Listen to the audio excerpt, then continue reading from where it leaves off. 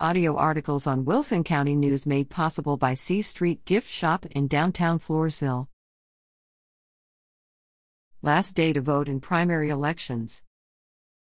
Friday, March 1st, is the last day to vote early in the March 5th Republican and Democratic primary elections.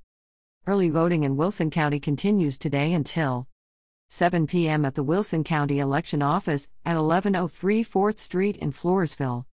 5 p.m. at the La Vernia Church of Christ, 131 Industrial Drive, in La Vernia. A total of 3,639 voters cast ballots February 20th to 29th in Wilson County, with the Republican primary drawing 3,220 voters and the Democratic primary drawing 419 voters.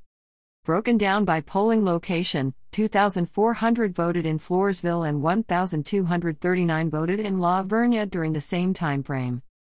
Voting on Election Day, March 5th, will take place on the precinct level at one of 14 locations in the county between 7 a.m. and 7 p.m. Reader at WCNonline.com.